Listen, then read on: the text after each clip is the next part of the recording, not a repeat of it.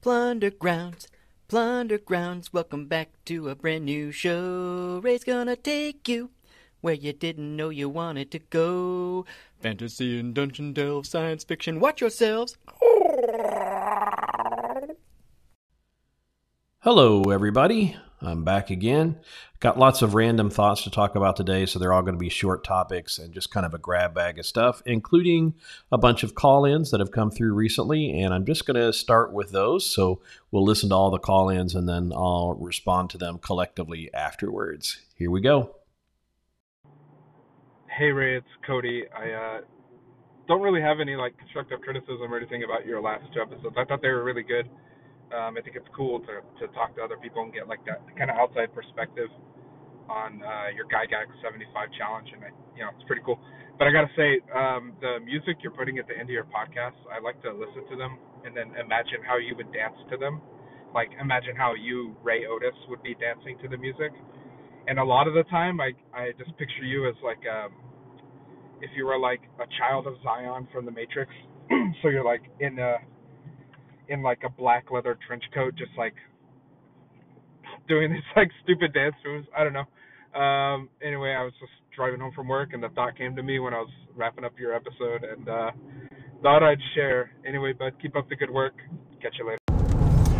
Hey Ray, it's BJ. I'm just listening to your latest episode. I think you made an interesting point about your fighter and trying to crash through the banister rather than just running down the stairs and attacking the guy.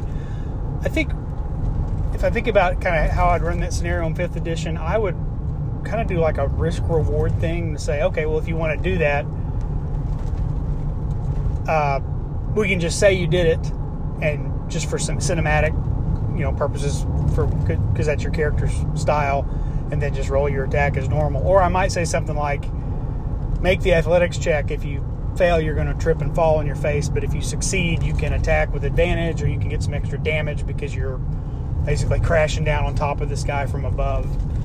But yeah, I think if you're going to add that other step to the process, there should be sort of a payoff for it. It shouldn't just be a risk of failure. There should be a bigger payout. Hey Ray, Jason here.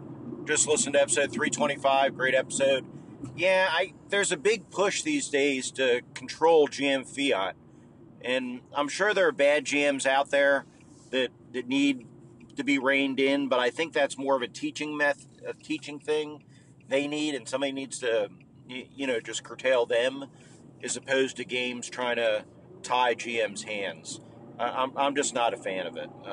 There's an interesting talk I talk about at my latest episode, 358, about RPG Roundtable Roulette. It's a YouTube show. There's a link in those show notes. I can send it to you on Discord if you want. But in one of those, we have Seth Skorkowski, we have Anthony of Casting Shadows, and then you have the regular host. And they're talking about different things. And one of the things they talk about is the Doom mechanic in the 2D20 games, specifically Conan.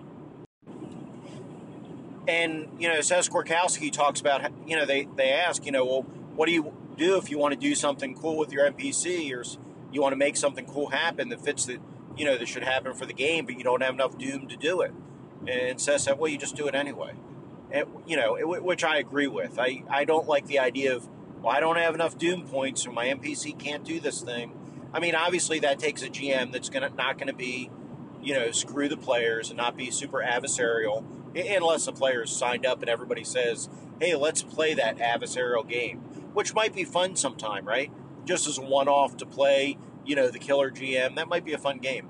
But normally, as a GM, you want to be a fan of the players. So, like what you're talking about with Blorp, is her chamber pot in here? I don't want to roll on the table. Sure. If it makes sense, if it's going to make the game more interesting, sure, there's a chamber pot in there. What's that hurt? I guess the other thing I want to say, you talk about, going through curating your content and all that. And I totally understand that. And Arlen Walker's doing that too. And there's a long precedence of this, right? George Washington wrote his memoirs with the idea of what future generations were going to think of him. They weren't stream of consciousness, this is Dear Journal, this is what I did today. They were, people generations from now are going to read this. How do I make myself look good? I mean, that's kind of mean to George Washington. That was a the way it was, and I'm not picking on him. I have a lot of fondness for George Washington. I think he's definitely one of our better presidents. But the idea of going back and for your legacy and to give a better face towards the consumer, I totally get that. The problem is that I find now, if you go in and just add comments or this or that, no issues for me. So you got the blog article, and there's a note at the top. Hey, I went back and looked at this, and these are my thoughts now. Or you had a thing in front of a podcast.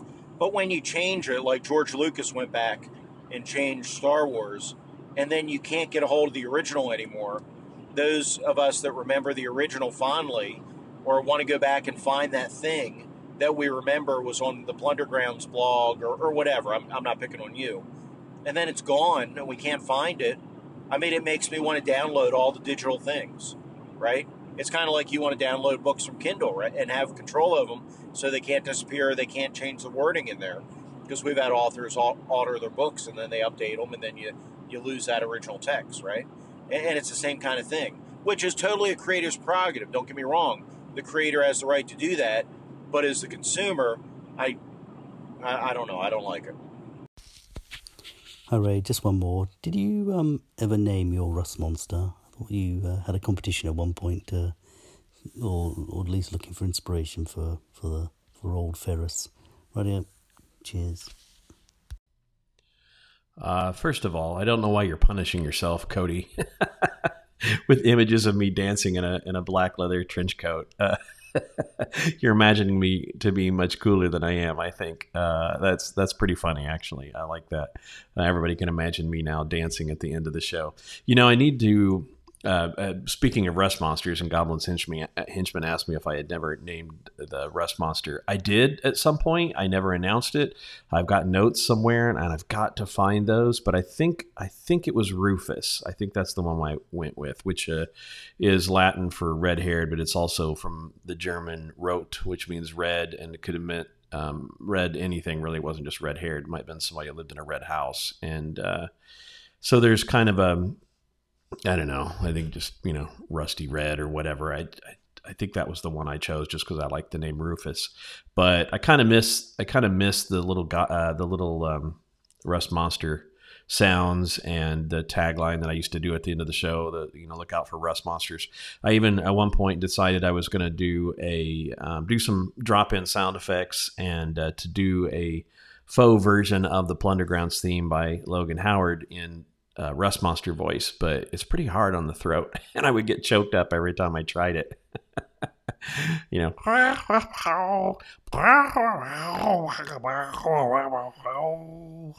can't do it. Yeah, I can't do it.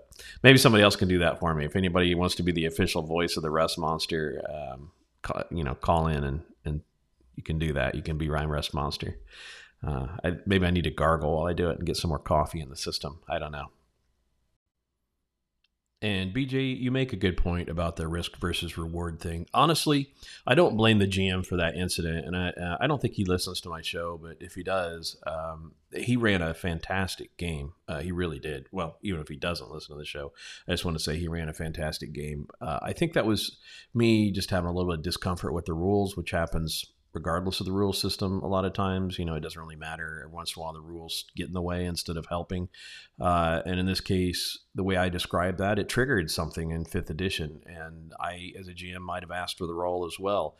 But I think what you brought up is the best way to handle it, which is to say, oh, you're adding to the fiction, and that's super cool. And if it triggers this mechanic that makes things harder for you, then there should be a bigger payoff as well. So maybe if I'd have made that roll and burst through the banister and sent shards of wood flying everywhere, maybe it would have put the defenders on the back feet, that they were scared of my aggression or something, and caused them to attack with disadvantage. That would have been cool. That would have been a cool way to handle it.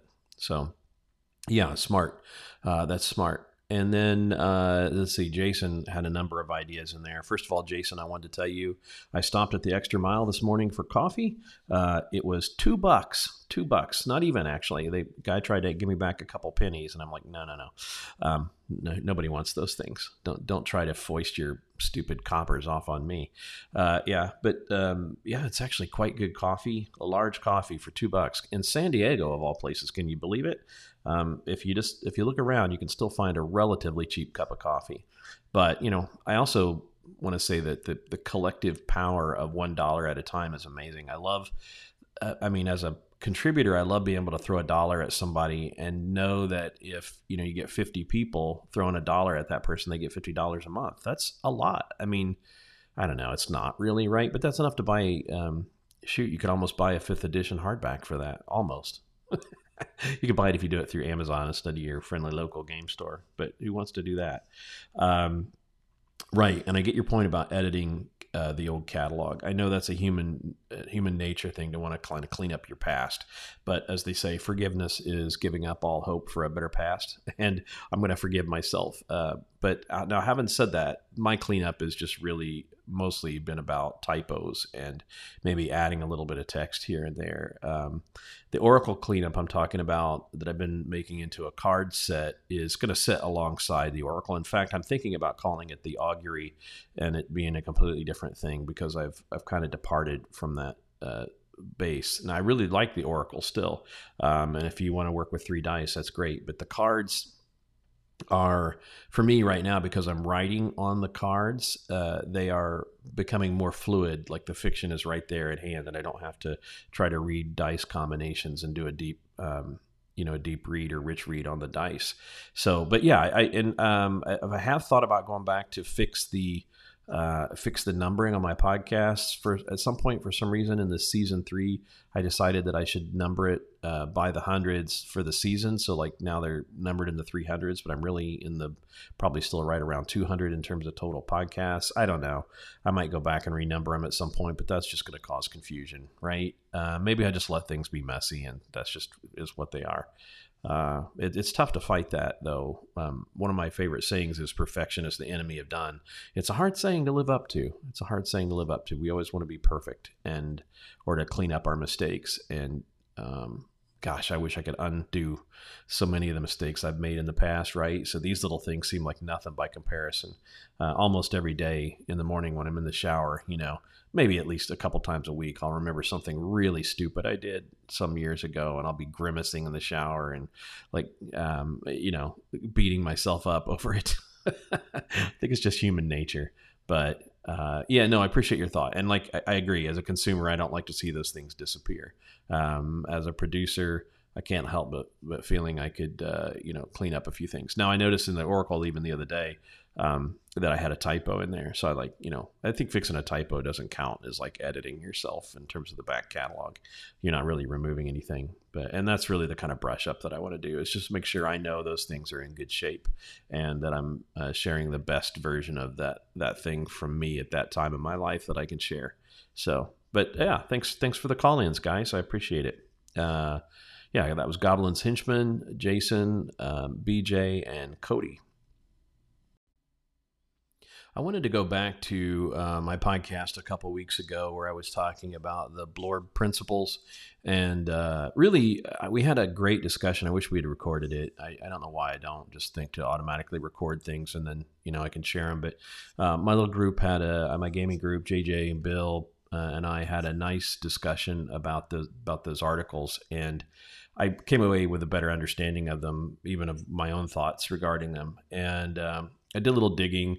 The diegetic thing, I mentioned that I was going to pretend I'm not smart enough to understand it. And it is kind of an elusive concept. Even after you get it explained to you and you sort of get it firmly entrenched in your head, interpreting what that means when you're reading a game book can be a little difficult. But I did find kind of the source article on that. And it was a term, it wasn't created or coined by her, but it was kind of first used in gaming, I think, by her.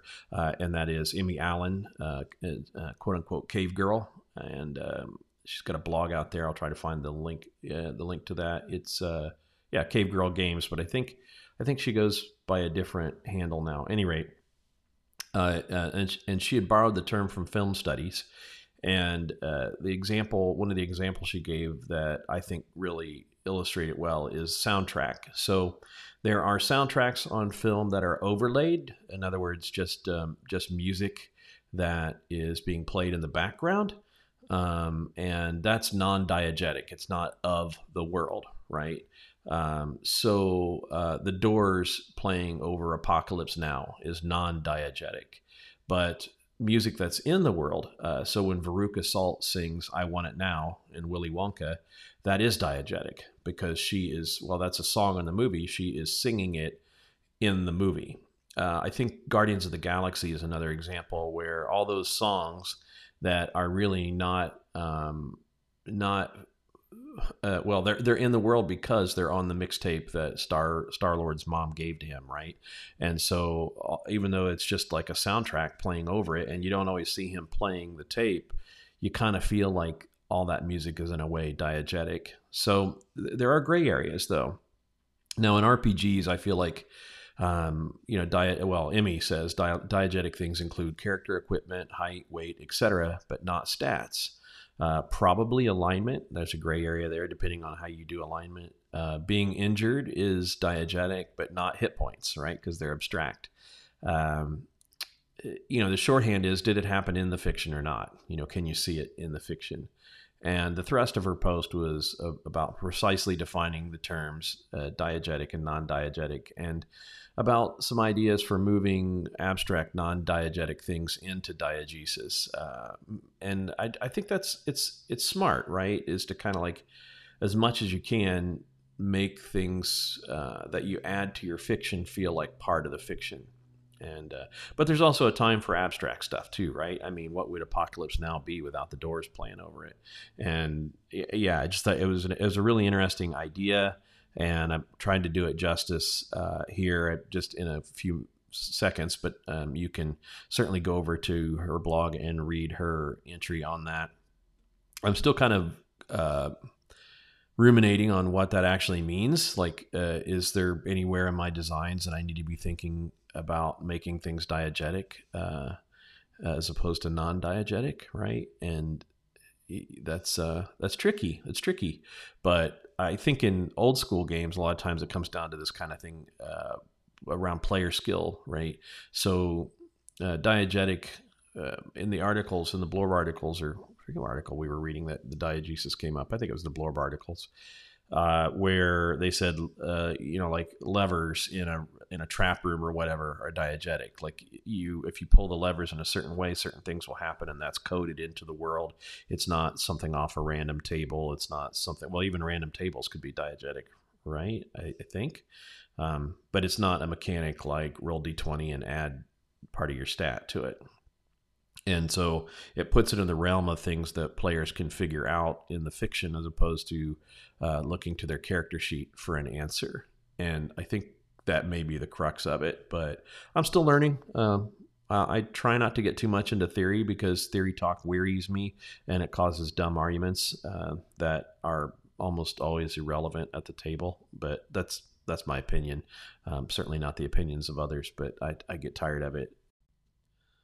On the other hand, I know that's fun for other people, so I don't mean to poo on somebody's fun there. Let me move on from that. I'll point out that the other day when I was working on my card-based version of the Oracle, the Augury, let's just start calling it the Augury. When I was working on that, I was revisiting some other inspirational sources because I think the thing that bugs me about the Oracle, which I really like as a solo engine, is that it's just basically Mythic GM boiled down, right? To use 3d6 and to take out a lot of the complexity. And as such, I feel like I'm piggybacking or kind of ripping off Mythic GM a little. And so I always want to give credit there, but I also would like to move away and make something a little more original. And so I was looking into Archipelago and Itris B. If you've never heard of those two games, Archipelago comes out of the Nordic tradition, and it's very meta. It's very story gamey, and it has a lot of kind of ritualistic phrases like things that you can say while you're playing, like harder or try a different way, or which ironically sounds like things you might also say during sex. Now I have to go look at the other phrases and see. You ever play that game when you were kids where you pretended that not just when you were kids, right? But you just pretend that everything being said in the next room over that you can hear has to do with sex, and it just gets funny, right? Well, I'm still a child. Any rate, I was looking at Archipelago, and that one's, I think, out there for free. I'll see if I can find a link to it. Make a note here for myself so I don't forget to do that. And then if you've not heard of Interest B, I know it's on drive-through-rpg.com, and I'll work on that link as well. But Interest B is a surrealistic setup. Kind of, gosh, I was trying to think of what you could compare it to. It's very like magical realism / surrealism / has a noir vibe to it. Like I think a lot of games would be investigation based or just experiencing weird scenarios and trying to figure out what's going on.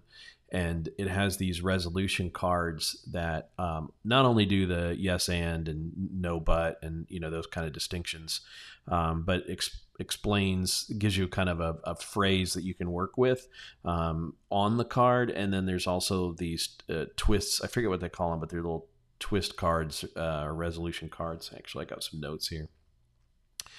So let's okay. So the resolution cards are the yes and, yes but, no but, yes but. Help is, there's actually 3 different yes but cards. There's a help is needed card, there's a no and card, and there's a yes but only if card. And let's just take the last one, yes but only if, and then in the explanation it says the character can get what she wants, but only if she chooses to make a certain sacrifice.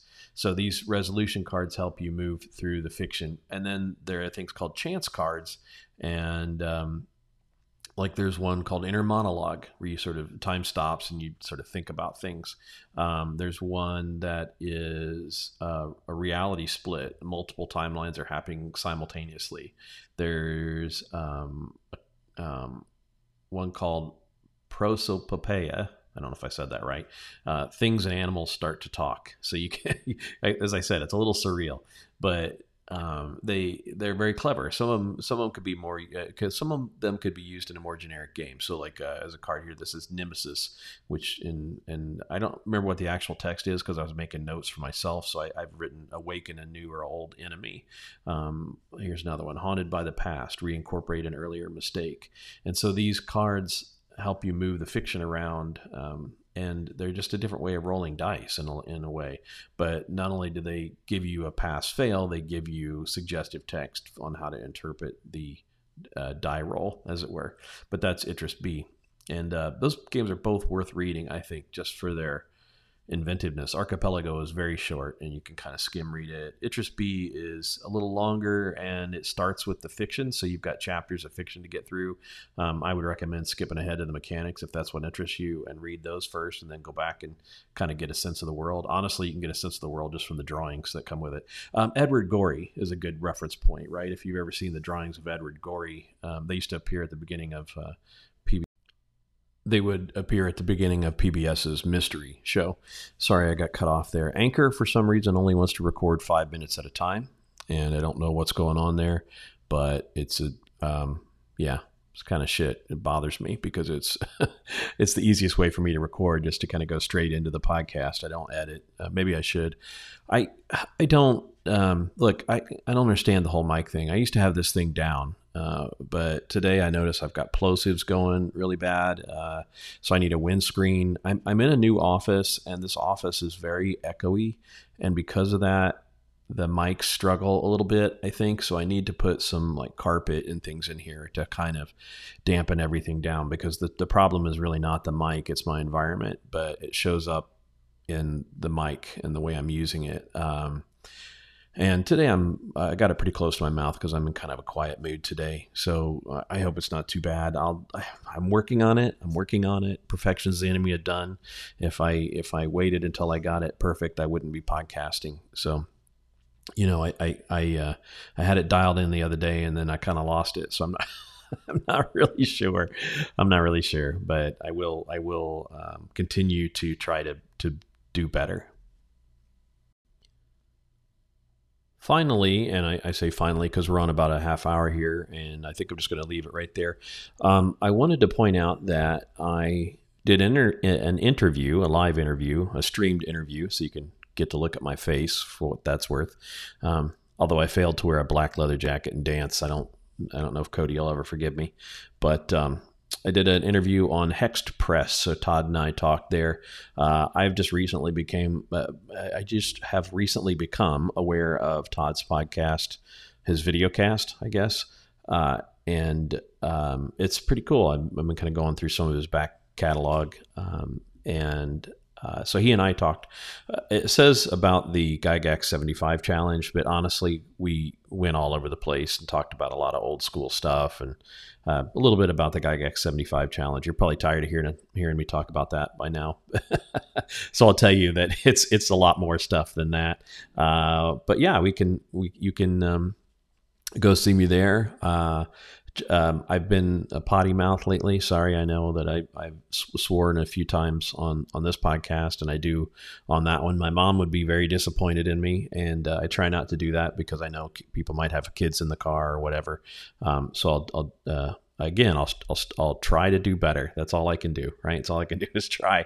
I don't really have any problem with swearing, obviously, but I try not to do it. So yeah, there we go. So you can, there's a link to that, and I'm just going to send you over to my Patreon for that link. It's patreon.com/plundergrounds.